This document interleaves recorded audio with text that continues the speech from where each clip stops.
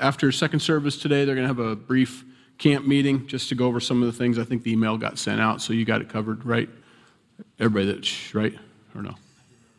It's not for everybody. None of you people can come. It's our kind of our session where we talk about what went right, what went wrong, I think, is what we're doing, and none of you people can come. So I just want to let you know it's an exclusive meeting, and you're not a part of it. I really should write down my announcements before I get up here. Next Sunday, and that has nothing to do with them either, does it? Wow. That's all you need to know, all right? Oh. We pick up our story with the nation of Israel in chapter 17 of Numbers, and had a couple rebellions rise and fall, and that's how it works with the Lord. What the people had been missing out on and misunderstood was that it had nothing to do with the person who was in charge. They quit looking at the package, quit looking at the vessel, had everything to do with God's anointing. It's whomever God places his anointing, and that means it's his choice. And he takes the anointing away and he puts it on somebody else, and he'll do that throughout. He never stops doing that. He'll do that with Aaron and Moses, and he'll move to Joshua. And then he'll go through all the judges, and each one will get an anointing. And then he'll go through the kings, and each one of them will get an anointing, and it gets taken away and put on someone else. And it's God's choice. But they didn't get that. They can't get their mind around that. And so God tries to alleviate himself of their complaints. He says those exact words. In verse 1 of chapter 17, "And the Lord spoke to Moses, saying, Speak to the children of Israel, and get from them a rod from each father's house, all their leaders according to their father's houses." 12 rods. "Write each man's name on his rod, and you shall write Aaron's name on the rod of Levi. For there shall be one rod for the head of each father's house. Then you shall place them in the tabernacle of meeting before the testimony where I meet with you. And it shall be that the rod of the man whom I choose will blossom. Thus I will rid myself of the complaints of the children of Israel which they make against you." The decision's already made. It's not a nail biter. Maybe it was for some of them, but he's already explained to them that, okay, everybody bring your rods in. We're all going to put them in there. Moses' rod is going to bloom, and then I'll be done with all of you. It'll be a miracle that you can hold on to, because that's what the people needed. They needed to see a miracle, apparently. More miracles, more signs, more wonders, to make sure that God is really, really, really, really still with us. Unfortunately, instead of just following this miraculous pillar of fire, this miraculous pillar of smoke, we need something different. So God says, here's my plan. All you guys bring your rods. Everybody throw it in there. And I'm going to try to rid myself of your complaints against you, Moses. I'm done hearing them. There's prayer requests that we make to God, and then there's complaints. God's not into complaints.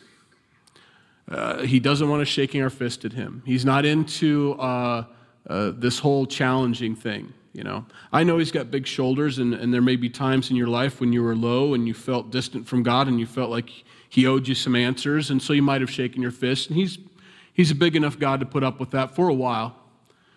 But it's not to your advantage that he puts up with that. It's not a good thing that he puts up with that. And so eventually he's got to step in and say, look, it's important for you to know that I'm God. It's important for you to know that I'm in charge, that I have you in my hands, and I'm not your genie to make wishes come true for you. It's important that you know that these things that I bring into your life are for your good, to better you, to cause you to trust in me more. It's to your advantage. And so eventually he's got to stop, and this is one of those times. They complained about not having any water. He gave them some water. They complained about a lot of things. We need some meat. We need some bread. Okay. But he wants to rid himself of not only their complaints, but ours as well. Even in the New Testament, we need to, as a part of the church of God, we need to stop the complaining. It's really just not healthy. It's not good for us. Prayer requests are one thing. Lifting up holy hands without wrath to the Lord. Before every prayer session should start with worship. That's why we do worship here. Before we're able to and ready to receive God's word, we need to begin to worship God. Not just sing along, but truly worship him in spirit and truth and love him with all of our hearts. And then we're ready and open and soft, The soil of our heart's been tilled up to receive the word of God, the seed of God's word, into our hearts that it might grow. Otherwise, it's going to bounce. It's going to land on that hard, rocky soil, and it's not going to have deep roots, and anything's going to tear it up. People can come. It could be even in the car on the way home. Wasn't God's word stupid today, And the seeds get just plucked out by the birds of the air. Or, that was great. Wasn't that great? But your soil wasn't plowed up enough for the word to get deep into your heart. It just kind of sat there on the surface. And then when the sun comes out, and even though it started to take root, and it might have bore fruit, as soon as that sun comes out, it fries. It fries those roots and dies. And so God wants to get rid of those complaints, not only in the nation of Israel, but in our own hearts. And so that's something we need to start with. With prayer, we worship first. And then make your requests be made known to God. And they are requests, instead of demands. They're requests. Verse 6, so Moses spoke to the children of Israel, and each of their leaders gave him a rod apiece, for each leader according to their father's houses, 12 rods. And the rod of Aaron was among their rods. And Moses placed the rods before the Lord in the tabernacle of witness. Now it came to pass in the next day that Moses went into the tabernacle of witness, and behold, the rod of Aaron of the house of Levi had sprouted, had put forth buds, had produced blossoms, and yielded ripe almonds. Then Moses brought out all the rods from before the Lord to all the children of Israel, and they looked, and each man took his rod and went home. God doesn't write that down, but it's time to I'm going to go back to my tent now. Because, it didn't, how you see some of the coloring pictures in the children's ministry? Maybe you've never seen this picture here. It's usually a rod, a stick with a couple leaves and some almonds, and it's an artist's rendition. I bet he came out with a bush.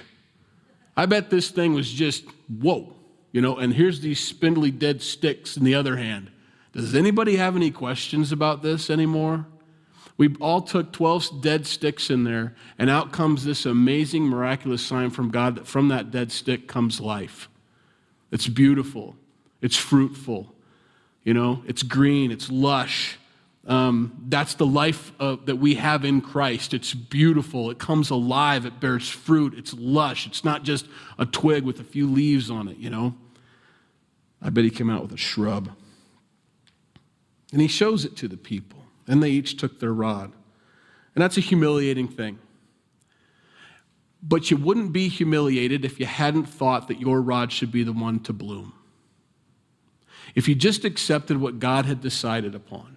See, I don't have to put myself into humiliating situations where God has to set me down at the lower end of the table. He tells us that in the New Testament. When you come to the table, take the lowest seat, that the host might say, no, friend, you're way too low on the food chain. Come on up to the best seat at the table. I want you to sit right by me.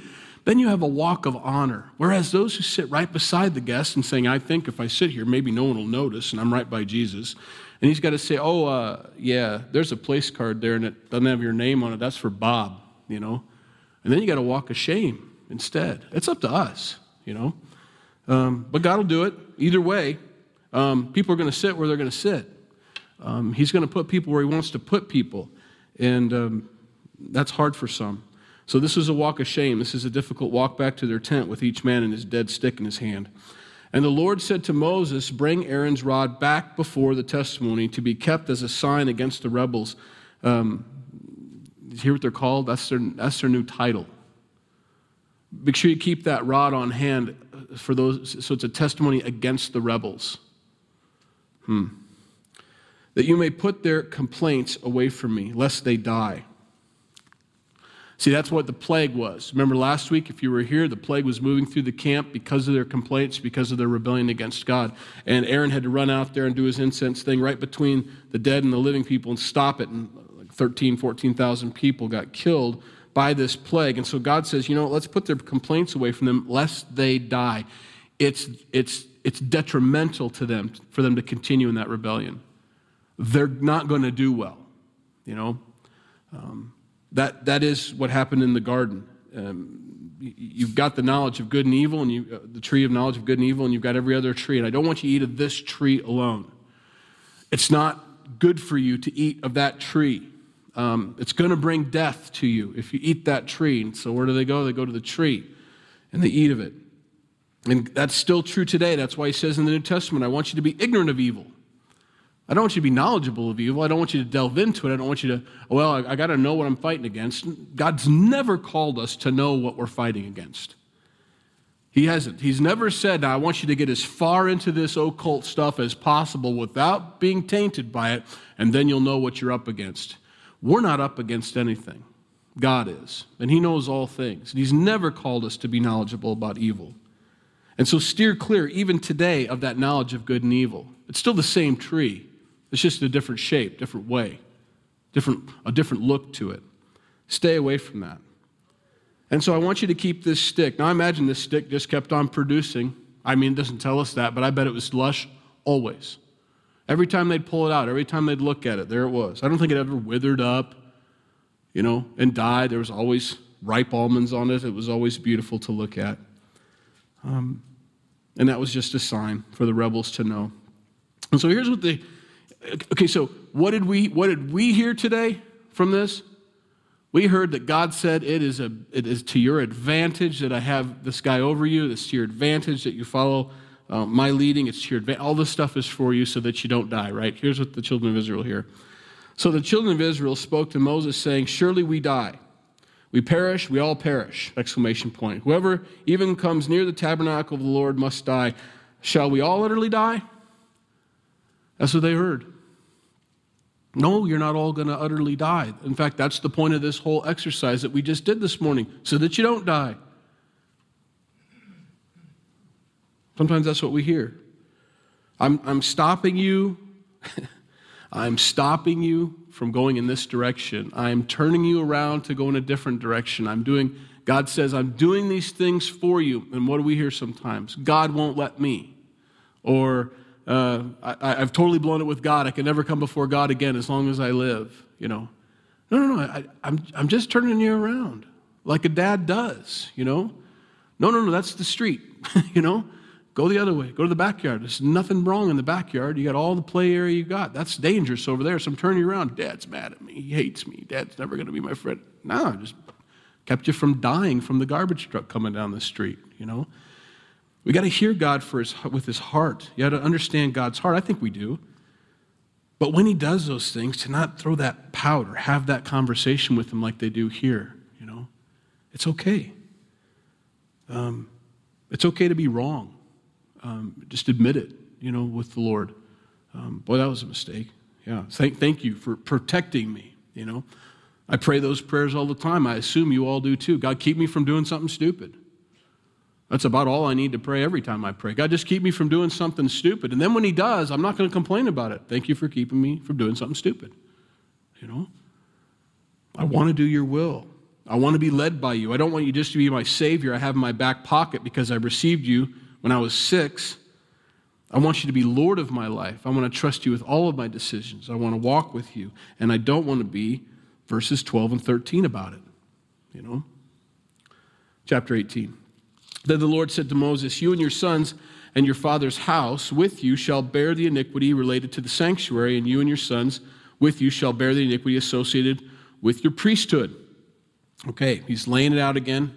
Now that we've established that your rod bloomed and nobody else's did, let me go over this again with you. You're going to be the priests. Also, bring with you your brethren of the tribe of Levi, the tribe of your father, that he may be joined with you and serve you while you and your sons are with you before the tabernacle of witness. So there's you guys doing this, and then there's your support team. They shall attend to your needs and all the needs of the tabernacle, but they shall not come near the articles of the sanctuary and the altar, lest they die. They and you also. I got some rules here. I want you guys to do this. You're the ones that can touch the articles. They can come along and help you, but they can't touch the articles. So it's basic stuff, and nobody needs to be upset about it. They just need to say, okay, here's my place. Here's what God has anointed me to do. And not complain. And they don't, for a while anyway. They're going to help you. And you shall attend to the duties of the sanctuary and the duties of the altar, that there may be no more wrath on the children of Israel. In other words, provide the services of those sacrifices that we've gone over several times so that their sins can be forgiven and covered. Behold, I myself have taken your brethren, the Levites, from among the children of Israel. They are a gift to you. I'll let that sink in. They were supposed to hear that. These folks are a gift to you. They're not your enemies. They're not freeloaders. They're not anything you might think they are except this. They're a gift from God for you. They are ministering on your behalf to me, God says, and I will speak to them and they will tell you what I say. And it's wonderful. It's a wonderful work that they're doing. Therefore, you and your sons with you shall attend to your priesthood, everything at the altar and behind the veil, and you shall serve. I give your priesthood to you as a gift for service, but the outsider who comes near shall be put to death. See, we're all called kings and priests in Revelation chapter 1 as believers. Whether the world wants to know it or not, we're a gift as Christians. We're supposed to be anyway. I think maybe that depends on the day, but we're supposed to be like Christ to those around us, good, bad, or ugly. We're supposed to be. And we're a gift to them. Now, they don't necessarily see it like that, and most people of the worldly mindset don't see Christians as a gift. They see them as a hindrance. They're in the way of what I want to do. They really believe the Bible. They really follow His law. They really love God and worship God. That's just weird, to them.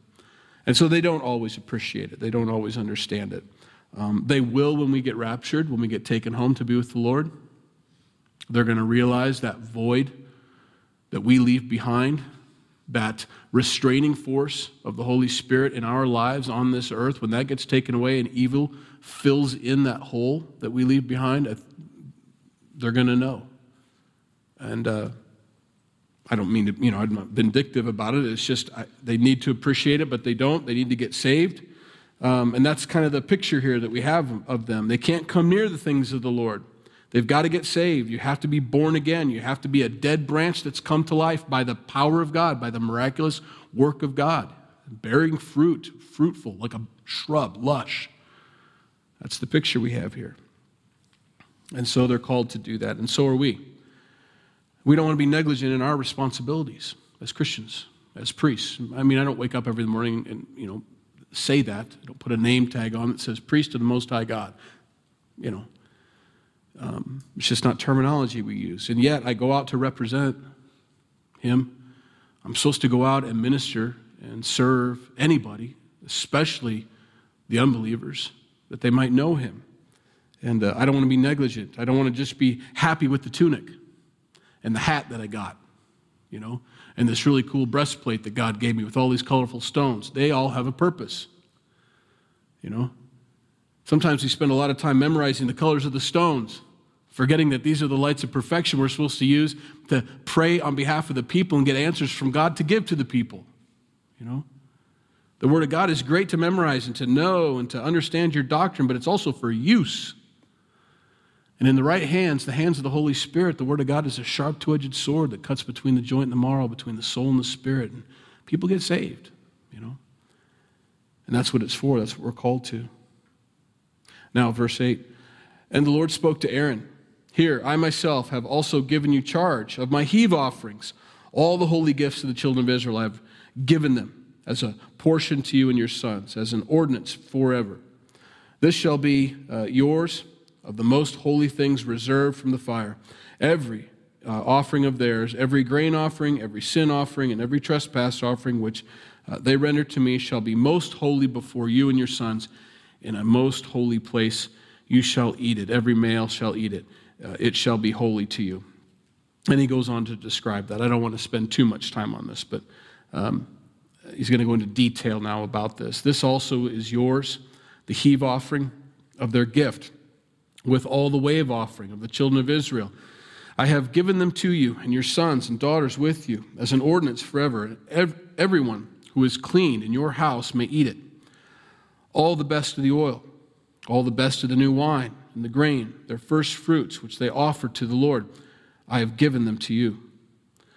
Whatever first ripe fruit is in their land, which they bring to the Lord, shall be yours. Everyone who is clean in your house may eat it. Every devoted thing in Israel shall be yours. Everything that first opens the womb of all flesh, which they bring to the Lord, whether man or beast, shall be yours. Nevertheless, The firstborn of man you shall surely redeem, and the firstborn of unclean animals you shall redeem. In other words, you don't get to keep them. They're not yours. We're not doing human trafficking here. You're not going to be slaves, but they do redeem them. And he describes that. And those redeemed of the devoted things you shall redeem when 1 month old, according to your valuation, for 5 shekels of silver, according to the shekel of the sanctuary, which is 20 gerahs. But the firstborn of a cow, the firstborn of a sheep, and the firstborn of a goat you shall not redeem. They are holy. You shall sprinkle their blood on the altar and burn their fat as an offering made by fire for a sweet aroma to the Lord. And their flesh shall be yours, just as the wave, breast, and the right thigh are yours. Now here's the important part of this. All the heave offerings of the holy things which the children of Israel offered to the Lord, I have given to you and your sons and daughters with you as an ordinance forever. It is a covenant of salt forever before the Lord with you and your descendants with you. Salt is imperishable. It goes on and on. It lasts.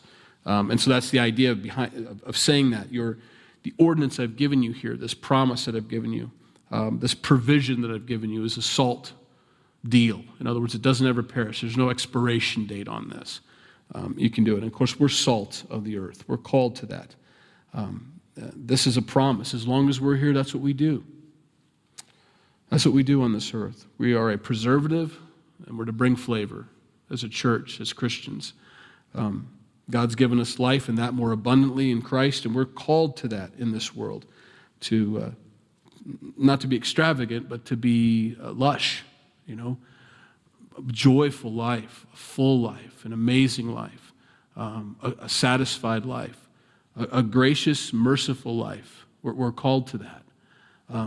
And people are to witness that. And that's our calling forever. That's not something that ever fades away or ever expires. We're all called to that. Then the Lord said to Aaron, you shall have no inheritance in their land, nor shall you have any portion among them. I am your portion, and your inheritance among the children of Israel. He doesn't want us to be entangled with this world. I don't want you to be entangled. I don't want this place to be your destination or your inheritance. I don't want you to look around and say, I'm going to grab as much of the brass ring as I can, while I'm here on this earth. No, I'm your inheritance. In fact, I don't want you to have any inheritance here. I want to be all and all to you, all of it. Verse 21. Behold, I have given the children of Israel, children of Levi, all the tithes in Israel as an inheritance in return for the work which they perform. The work of the tabernacle of meeting. Hereafter, the children of Israel shall not come near the tabernacle of meeting, lest they bear sin and die. But the Levites shall perform the work of the tabernacle of meeting, and they shall bear their iniquity. It shall be as a statute forever, throughout their generations, that among the children of Israel they shall have no inheritance for the tithes or the tenths of the children of Israel, which they offer up as a heave offering to the Lord. I have given to the Levites as an inheritance. Therefore, I have said to them, among the children of Israel, they shall have no inheritance. I know he repeats himself, but he's trying to drive it home. And, just witnessing this whole rod thing, he's got to say these things this way. Did you hear me? The tithe, everything you give these guys, it's theirs. It's theirs. Give it to God, and they get to use it. It's okay. He's just trying to drive that home to them. It's, even in the church today, that's a difficult thing for people. Sometimes they use their tithe like a tool, unfortunately. If I like you, I tithe. If I don't like you, I don't tithe. If I'm happy, then I tithe. If I'm not happy, then I don't tithe. And that's never been the purpose. And God says, I want you to be joyful, a cheerful giver. And says, otherwise keep it. I don't want your money if you're not cheerful. And so when you withhold that, when you stop doing that, it seems like that's the last thing God gets a hold of in people's hearts is their wallets. And it's the first thing to go when they're upset with God.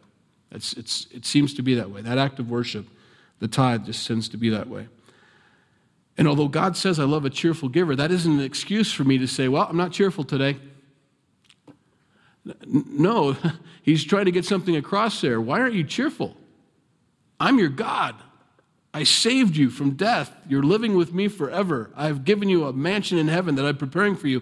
And if it were not so, I would have told you. I'm coming back to get you and take you there, So what is it that you're upset about now today? Well, and the complaints come out, Okay, so let's get back to being cheerful again, And so he's just relating this to the people, everything that, because that's how it is. They're always giving money. What are they doing with that money up at the tabernacle, I see they put another tent on. What in the world do they need that for? And you get the complaints, even back then probably. And so God drives this home. I'm sure they talked like that. God brings this home to him. Look, let it go. If you're going to give it to God, give it to God. Don't ransom God. Don't dangle the carrot. Don't use it as a bribe. Verse 25, then the Lord spoke to Moses, saying, speak thus to the Levites and say to them, when you take from the children of Israel the tithes which I have given you from them as your inheritance, then you shall offer up a heave offering of it to the Lord, a tenth of the tithe. So you got to tithe off the tithe, guys. You Levites, when you get the tithe from the people, the tenth, then you give a tenth to me, okay? So, but then you get the 90%. You keep it, for the tabernacle, for the maintenance of it, for all that stuff. Use it, and so on. And for yourselves, and for your families, and for your wives. And we just went over that on Wednesday nights with Paul, and as he wrote 1 Corinthians, and he's telling the guys, it's okay. It's okay to take a salary. It's all right. Even you can bring along a believing wife and everything, It's not just for your traveling expenses. It's for your provision for your families and so on. So he says, but when you get this money, don't forget to tithe it back. Don't forget to tithe off the tithe. And your heave offering shall be reckoned to you as though it were the grain of the threshing floor, and as the fullness of the winepress. Thus you shall also offer a heave offering to the Lord from all your tithes which you receive from the children of Israel. And you shall give the Lord's heave offering from it to Aaron the priest. Of all your gifts you shall offer up every heave offering due to the Lord, from all the best of them, the consecrated part of them. Therefore you shall say to them, when you have lifted up the best of it, then the rest shall be accounted to the Levites as the produce of the threshing floor and as the produce of the winepress. You may eat it in any place, you and your households, for it is your reward for your work in the tabernacle of meeting, and you shall bear no sin because of it when you have lifted up the best of it. But you shall not profane the holy gifts of the children of Israel, lest you die. So there's a little check there. Make sure you use that properly. Don't profane it. Don't use it for weird things, Use it for your family like you're supposed to, but don't be weird with God's money and don't be sinful with it. But don't feel sinful. That's the point of that. Tithe up what you're supposed to tithe up out of the tenth that they give to you, and it's not sin for you. Just try to drive that home to them, because I imagine there is some guilt. As you see everybody out there farming away, moving rocks out of the field, you see them just bring this stuff to the door. Now, these guys worked hard. From sun up to sundown, these guys were offering up offerings and sacrifices. It's not easy. I would imagine, I think about some of the folks in our church. I think we have two that do butchering for people. And the work they do and how hard that is, and how dangerous it is for one thing, but probably not these guys, but it's a lot of work from sun up to sundown, butchering an animal. And God says, hey, don't feel guilty about it. You are working. You're doing your job. You're doing what you're supposed to be doing. And so he drives that home for them. And that's where we close this morning. Let's pray. Lord, we thank you for your word. We thank you that, as JC prayed earlier, your word is true. And even in this Old Testament, in this book of Numbers, these things are for us. We can learn so much from it. Your anointing, your calling, your tithe, it's just giving back what you've already given to us. All these things are important. And we need to be taught. We need to be reminded of these things. Lest our hearts start to go down a path they shouldn't go down. And I guess that's our prayer. It was at the beginning too. God, keep us from doing anything stupid. Don't let us do things that are against you, God, that are contrary to your will, that are contrary to your calling, and your plan and your path, and all these things, God, in our lives. Protect us from our own hearts and minds. Guard us from vain imaginations and things that can cause divisions and all. We just want to be yours. We want to rest in your word. If there's anything wrong with any of this, that's up to you to straighten out. That's something you take care of, and we can rest. That's the only thing we want on our minds when we worship you, in whatever form that takes, whether that's with singing or studying your word or in tithing or whatever it may be. We just want you on our minds. We don't want to have to think about anything else or worry about it. And you freed us up from that. That all we have to do is look you in the face, because we can now, through your Son, Jesus Christ, and worship you in spirit and truth. The results are yours. They're up to you. We thank you for that, God. We thank you for this place. We thank you for this ministry and what you're doing here. We thank you for the people's lives that are being affected by your Holy Spirit and your word and the work you're doing. It's exciting to see you restore what the locusts have eaten, and lives getting changed and turned around, and maturity taking place, God, and growth. Thank you for that, God. We pray that you continue. In Jesus' name we pray. Amen.